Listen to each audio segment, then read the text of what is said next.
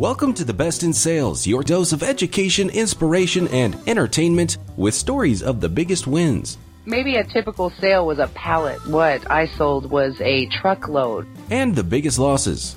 We thought it was a slam dunk. It was a $15 million project, and get the phone call in the 11th hour that, sorry, you guys didn't get it. From the best salespeople in the world. Sales is not selling used cars. It's really about helping your customers to solve problems. And now your host, Owen Groman.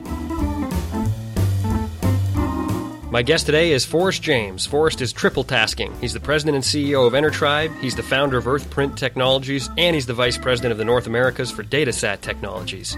Forrest was referred to me by Shonda Miller, our first guest on The Best in Sales, and we had a great conversation about what it's like selling into tribal governments.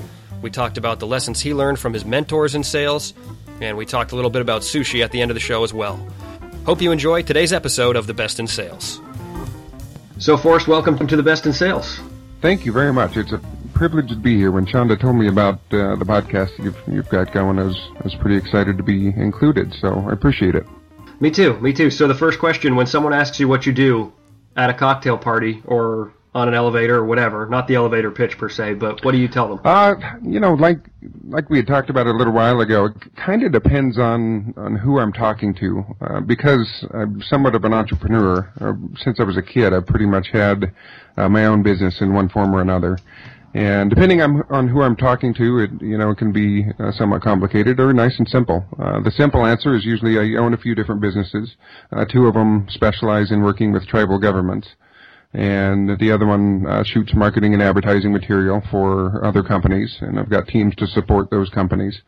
And I usually keep it as simple as that. But most of my secular career is really divided into two categories. One, non-native, and then two, native, really. Okay. So we definitely have to explore that. But the first thing is, I heard entrepreneurial, I heard marketing, I heard advertising, but I did not hear the word sales anywhere in there.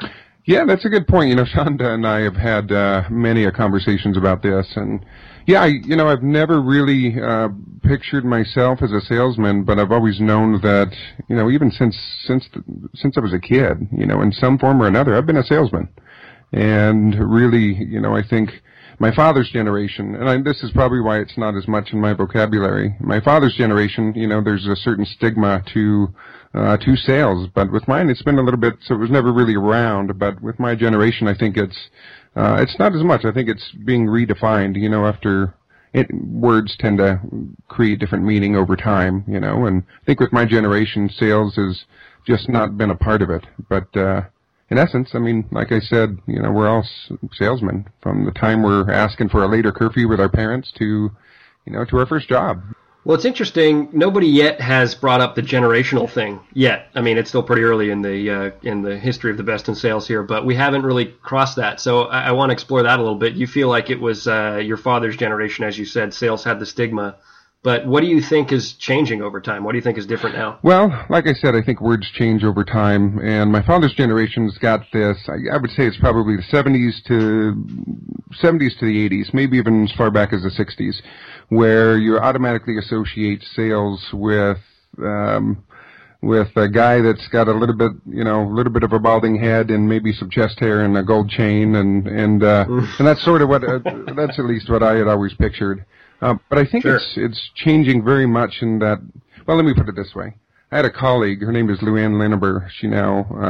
She used to work with us, and now she works at a different company. But she always said, Forrest, if your lips are moving, you're not selling. And when she said that, it was in stark contrast to everything else I've ever heard or seen about sales. And it really made me take a different look at it. And I think for my generation, there's those different looks that are sort of adding up as a collective.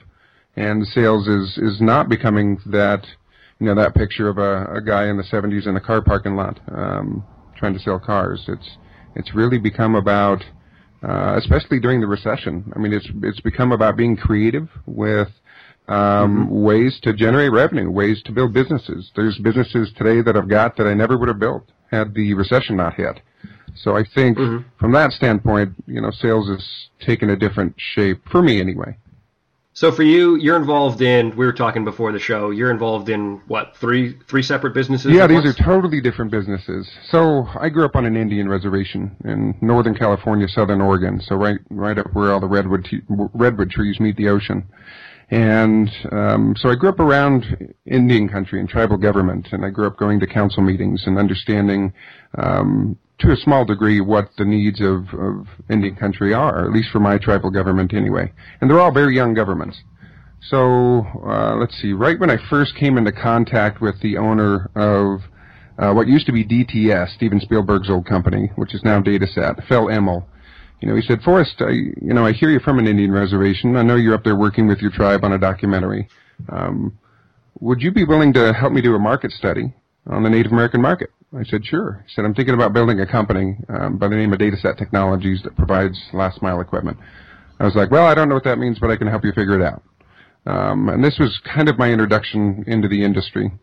So he flew me around, and I met with tribal governments all over the U.S. and Canada. So up in Canada, you have First Nations. In the U.S., you have Native Americans or tribes.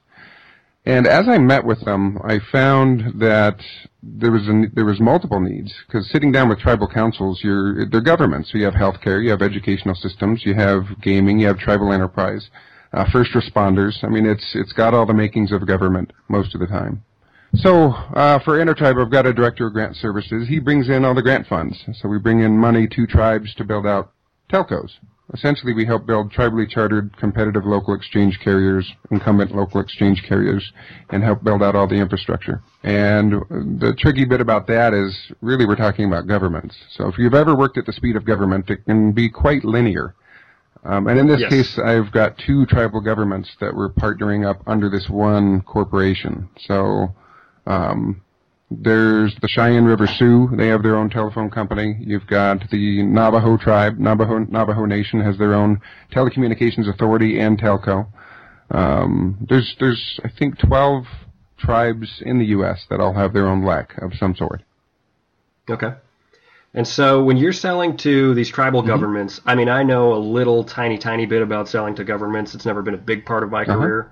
But like you said, it can move at kind of a slower pace. But is there anything else unique about selling to them? Absolutely. I think working with tribes, trust is a huge factor. So when we start talking about sales, I mean, really, what are we talking about? Relationships and how you foster those relationships and really listened, to what the needs are. With tribes, you kind of just need to know how to navigate. People often have a tendency to think, well, within tribes anyway, if I go to tribal council, that's where I want to go. It's really not. What you want to do is work through them like any tribe, any government, and they've got a system in place. So if you're selling to them, trust is a big factor, and following that system will help you earn their trust. It also helps if you're a native company and introduce yourself in your own language and so on and so forth. So culturally, there's a lot of things that are different. It's very different in that with tribes, it's pretty customary to present a gift. So my father's he makes feather boxes and acorn paddles and things like that. So with all of my customers, at some point in time, they've received some sort of native gift from my tribe. So that's very different. Mm-hmm. So when you're there with when you're talking to whoever your key contact is there, I mean, do you approach the tribal government and are you known as the salesperson or the sales guy to them, or how are you considered, or how do you position yourself to them? What do they think of you as? Well, for Enertribe, I am the president of Enertribe, so they typically just, I don't know, I guess they see me as the guy with the solutions, which is sales. I mean, really sales, you're looking at solutions. I think the key thing with tribes and with non-native communities, especially if you're in sales, and one thing I always try and remember is one size doesn't fit all. You don't want to be selling a square widget if it's circle and that's what they need. Nobody wins in that case. So really listening to them and seeing what their individual needs are. And the same applies to the distribution channel, to the different value-added resellers that we work with and whatnot. So I guess there's threads that are common throughout both markets. Mm-hmm. Now, you're with DataSat, and I don't know a ton about them, but I imagine, are you selling, at this point, I mean, you explained how it started, and you were bringing DataSat into these tribal governments, but at this point, is that still exclusively where you focus? No, not at all. No, not at all. Okay. So two things happened when DataSat Technologies was born. The owner of the company, Phil, who was a mentor of mine, said he wanted to build that company. I said, that's great, Phil. I want to help you build it, but I want to build the native version of your company. So that's my third company, is Earthprint Technologies. That focuses on the tribes. What I do for DataSat, I currently sit as their vice president for North America, which doesn't mean a whole lot. It just means that I'm usually the one that gets in trouble if things don't go right. But it, I guess it's been about a year and a half that I've actually stepped out of the native market and into the non-native market. And it's been great. It's been very productive and a great learning experience. And I think there's one thing I keep being reminded of every day is that the more I learn, the less I know. So, yeah. Well, I wanted to ask you about the comparison between the two, because it sounds like you spent, at least, you're a young guy, but you spent some portion of your career focused on the native market, as you called it. Now you jump over into the non-native market, and I'm not saying you had no experience outside of that, but I'm just interested in the contrasts between, you mentioned how important it is to be part of the culture and to approach the native market or the tribal governments, and how you do that and how that really works for you with your business and with your the truth of your background. You don't have that necessarily, at least not as with as much clarity, maybe, to the non-native market. So how do you solve that? How do you do that for the non-native market? What do you find there? Yeah, that's a very good question. And you're right, actually, with most of my experience being in the native market, when it comes to telco anyway. Having spent a lot of years in the film industry, I mean, we're sort of doing the same thing that we're doing now. You're managing, people's needs and trying to come up with a solution that solves that need. With films, you're doing that. And so I understood a little bit about how to interact in the non-native corporate telco world, and I would say that I don't know. I think I learned quite quick, and what I typically do is get mentors really quickly. I mean, I've got probably a dozen different mentors in a dozen different industries that I learn something from every single one of them. Shonda is, I would say, one of my mentors when it comes to the non-native market. And I told her that when I first met her. I said, I'm fresh out of a different market. I know where all these things fit, and a lot of what the non-native market is building, I help the native governments build with local, state, and federal governments. So the education sort of transferred, but the nuances when it comes to selling, when it comes to being a good salesman, didn't as much apply. But in the end, I love people, and I'm a people person, and I think, that helps.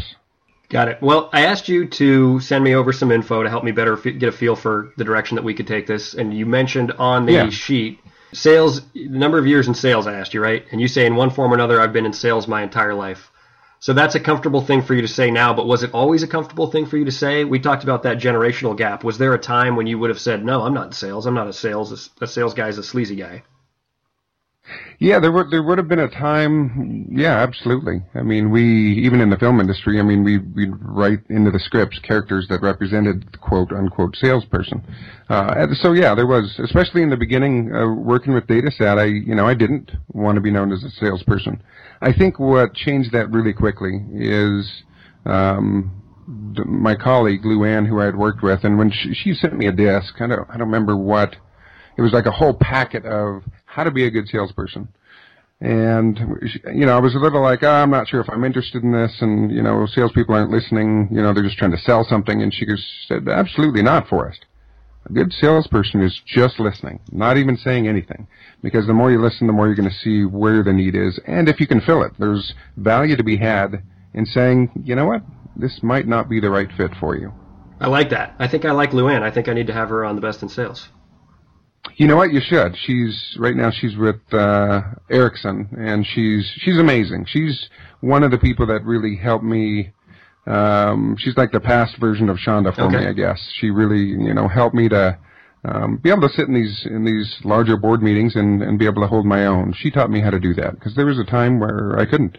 But when it comes to sales, yeah, she changed the whole tune for me. She helped redirect what that word meant to me. And after that, it doesn't bother me. Wow. So really you're not being shy about this. You're crediting one person with really, and I understand, right? Like, so maybe she helps you, and probably then you start to just see things differently, and then a lot of stuff happens that makes you feel better about it. Yeah, really what we're talking about is perspective. And one person may have planted a seed, and then one person may have come and watered it, and then another person may have come and, cultivated the soil, if that makes any sense. It does. It makes a lot of sense. So let's go way back, even before that. And I don't know, however far back it needs to be. Do you remember the first time you could say the first sale that you ever had your entire life, even as a child? I found that as a kid. I'd mentioned to you in the past, I love people. I really enjoy people for the most part. And even as a kid, I found that if somebody needed help, for instance, my parents would have somebody over and their baby was crying. My natural instinct was to say, okay, what can I do to help? Let me go get a bottle. So, in that sense, it was just looking for solutions, trying to find a solution for a problem. Moving into, I guess, into more of my secular years was just the film industry. And I guess my earliest sales was convincing producers to hire me to shoot their and market their movies. In the end, the photographs are what they use for building all their overseas distribution deals. All their local distribution deals are all based on the photographs because there's nothing to show yet. I would say that that's some of the first actual where I sold something and actually made money on it. Other than that, the typical stuff of, my brother had a paper route, and, we helped him with that. And yeah, that makes sense. I mean, it's funny that you keep bringing up you're a person who gravitates towards finding solutions for people. It's a similar story to mine, in a sense, before I realized that I really wanted to be in sales. I actually, if you asked me throughout most of my childhood, I would have said that I wanted to be a sports broadcaster, play-by-play guy. So it's funny. I've been in sales now for about 10 years, but only now with this podcast am I actually doing what I always said I wanted to do, kind of. Very nice. No, that's good. But, yeah, short story long, where I was going with that is that before I even thought about myself as being in sales, even actually when I had jobs in sales, before I thought of sales as being a point of pride, this would be like the getting yourself through college type of sales jobs. I did always take a lot of pride in being a solutions guy, as me and my friends would call it. When there's an issue, you want to solve it, right? You don't spend a lot of time whining or worrying. You spend a lot of time just fixing stuff. And so I like how it sounds like you and I share that. We thought that way. And then when you think that through and you look over the however many years it's been for you, it's been 10, 12, whatever for me, it's not that surprising that we're now doing what we're doing. Yeah, absolutely. All right, before we move into part 2 of the program, I want to share with our audience a product that is helping me sell more and will help you do the same. You know those customer visits where you leave saying, yeah, it was okay, like it was a first step and there might be something there, but it turned out you didn't really know the key challenges the customer was facing and you weren't talking to the person who can make the buying decision? Look, it happens to all of us except those of us using Boardroom Insiders. Boardroom Insiders maintains a database of the most in-depth executive profiles on the market from Fortune 500 companies and beyond, and will even create new profiles of anyone else you want. I've been fortunate to use Boardroom Insiders myself, and it's mind-boggling. It's like you ask the sharpest, most detail-oriented person you know, hey, will you make me a profile of this customer I'm visiting? Except you don't have to do that. All you have to do is log into Boardroom Insiders and search the name of the company or person you're approaching. And they have over 1,000 companies in the database and growing. Visit boardroominsiders.com and click on See a Sample Profile to see what I'm talking about. And you can gain access to their free ebook, Best Practices for C-Suite Selling, right from the homepage. Boardroom Insiders, your secret weapon for closing bigger deals faster. So I want to talk about something in your career that we felt you looked at as like a game-changing sale. And I know in the context of this show where you haven't really, you again, obviously you're more of the kind of selling founder CEO type. You get the VP role at DataSat where you're obviously in a leadership position.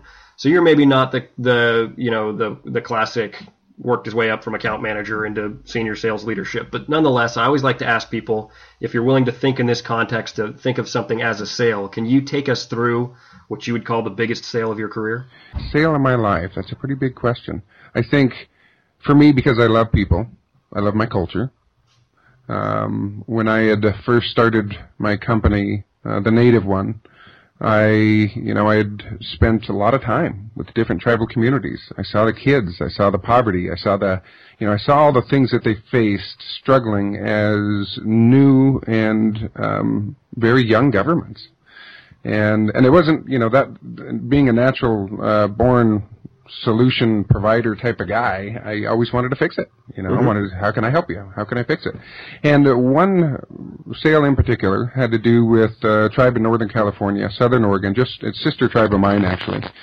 and they had over 2,000 phone outages a year, power outages all the time, and it's about 600 homes in this community, so not a lot, but enough to where, all of the surrounding LACs, so Verizon and Charter and a number of different companies, I should just say, would always include this community in their grant requests for, I don't know if you were around or remember the NTIA ARA funding days, so BIP and BTOP funding. There was a big push for large $30, $40, $50, $60 million grants.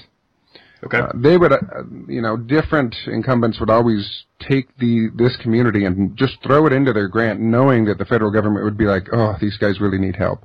Long story short, Luann and myself and another colleague had driven to the tribe and said, listen, we're looking for a really good case study. Phil wanted a good, solid case study where he can build his product, sell it, and test it out and build a nice, solid piece of technology. So we went out there and we did that, and DataSat and Enertribe invested in writing a grant for $1.1 million. Shortly after that for $6.5 million for the same tribe and the same community. And I would say that this isn't, even though, in the grand scheme of things it's not a big sale, it's big in that it is a project that's helping so many people. Every time we go out there, we film and interview the kids at school, we interview the teachers, we interview the tribal council members, we interview the elders, and I would say about half of them have all teared up in their interviews just saying how difficult it is to be living in the middle of the digital divide. Wow. So that sale got national news most of last year, 2014. It's funded by the California Public Utility Commission. They have given the tribes a good chunk and change to build 80 miles of fiber and wireless throughout 5 communities. So I would say that's the biggest one and the most rewarding. Yeah, there's a couple different metrics you can use to qualify or judge how big a sale was, right? I mean, for the classic salesperson, you're talking about revenue and gross profit and commission checks and all that stuff, and that's fine. We celebrate that on the Best in Sales because Absolutely. We obviously assume that that's selling a worthwhile product to a customer that needed it, and you deserve the benefits of that. But you're taking it to a little bit of a different level there, Forrest, when you talk about the number of people helped being the metric you use to judge your biggest sale of your career. So that's pretty cool. Well, and that and I don't know, maybe that's just the naive side of me, which is okay. I do know that there's been sales where I've broken even, that later paid off in a big way when it comes to margin. There's been sales where it was a really high margin and later, was a very difficult and expensive customer. So I guess it just depends from one to the next. Yeah, so tell us about one of the difficult ones. That was my next question, was the toughest experience you've had in sales, quote unquote. Your low point, kind of where you feel like whether it was something that you could have done differently or it was just something that just wasn't working. Do you have a story like that for us? When you're a rookie, sort of. I'm somewhat of a rookie. I've got 7 years in this industry now. You make mistakes. And some of the mistakes, when it comes to the tribal market, these are 3 and 4 and sometimes 5-year projects. So your mistakes you may not even figure out you made a mistake for at least 2 years.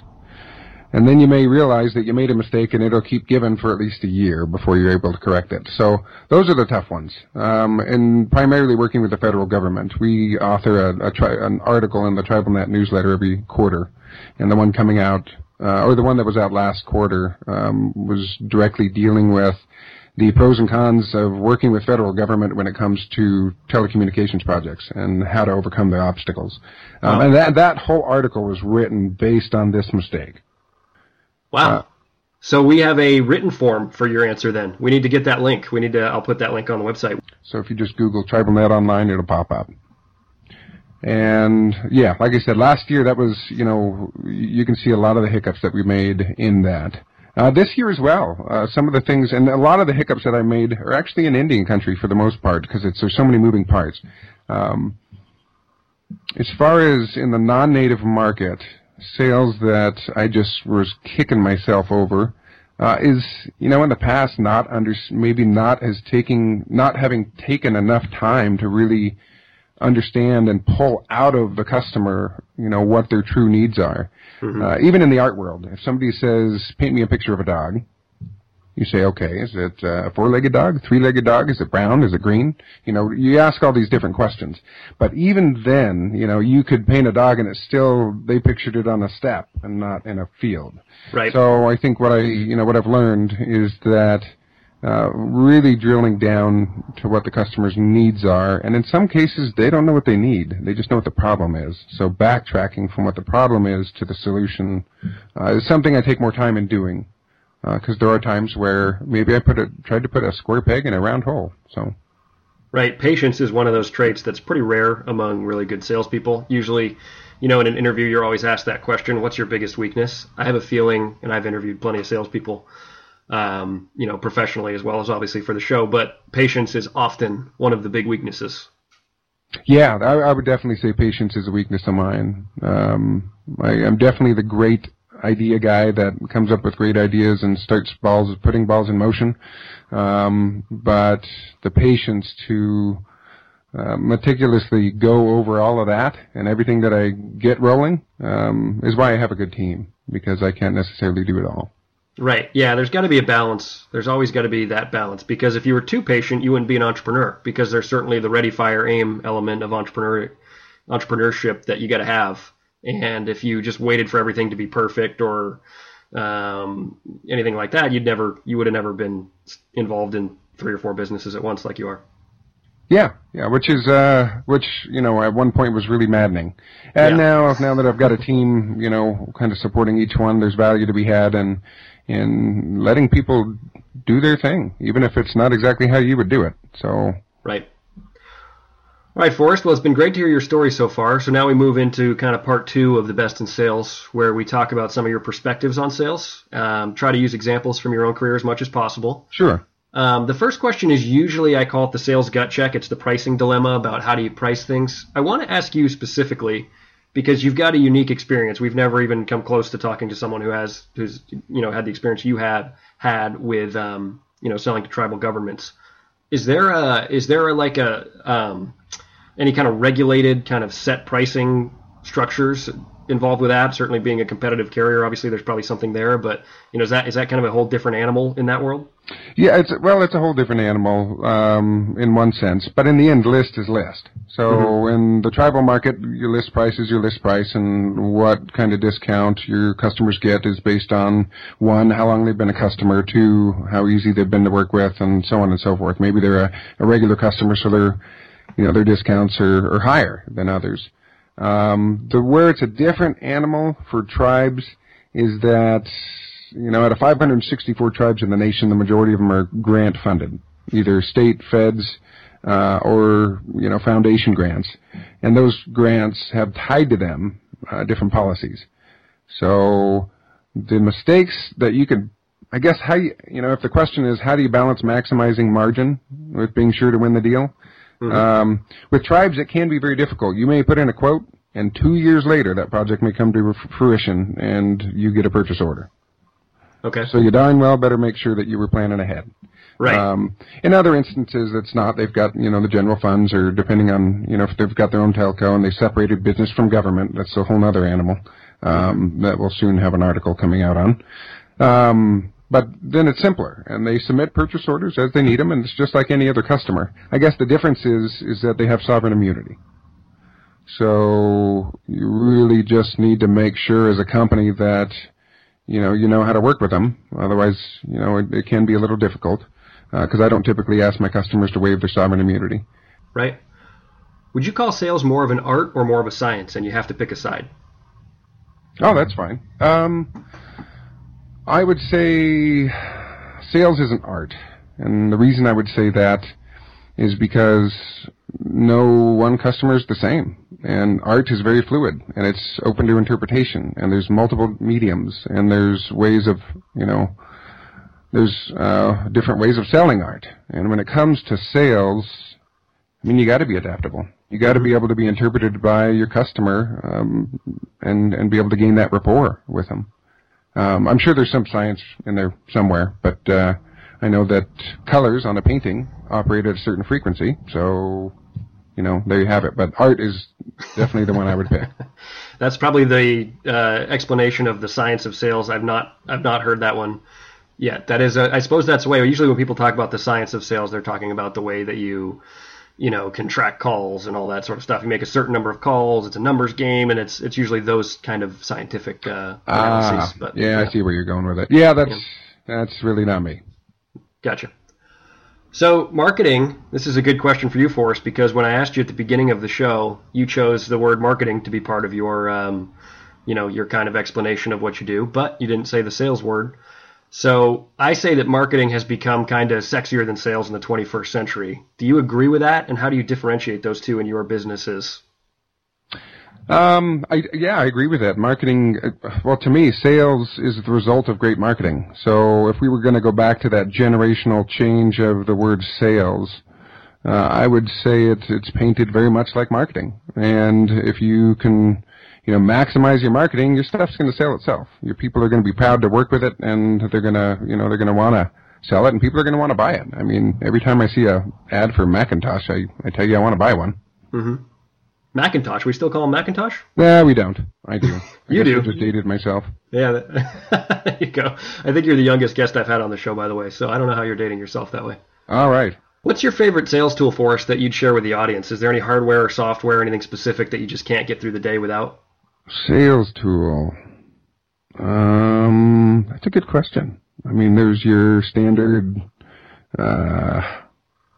Salesforce and Zoho and things like that. I use a lot of project management software, but something I can't get through the day without. Well, maybe that's extreme. I mean, most of us can get through the day with a laptop and a computer. A computer and a cell phone, and that's fine. But, just something that really makes a big impact on your business. Why don't you, explore Zoho, because I don't really know much about that, so our listeners probably don't either. Yeah, so Zoho is what my team uses for our CRM tool. It's a Salesforce. It's a different version of Salesforce. It's just more cost-effective for the same tool.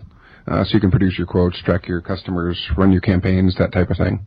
As far as one of the biggest tools that I use, and I think I heard Shonda mention it, is Lynda.com. I use that for my whole team. We have an account, and all of us use that for training and just about everything.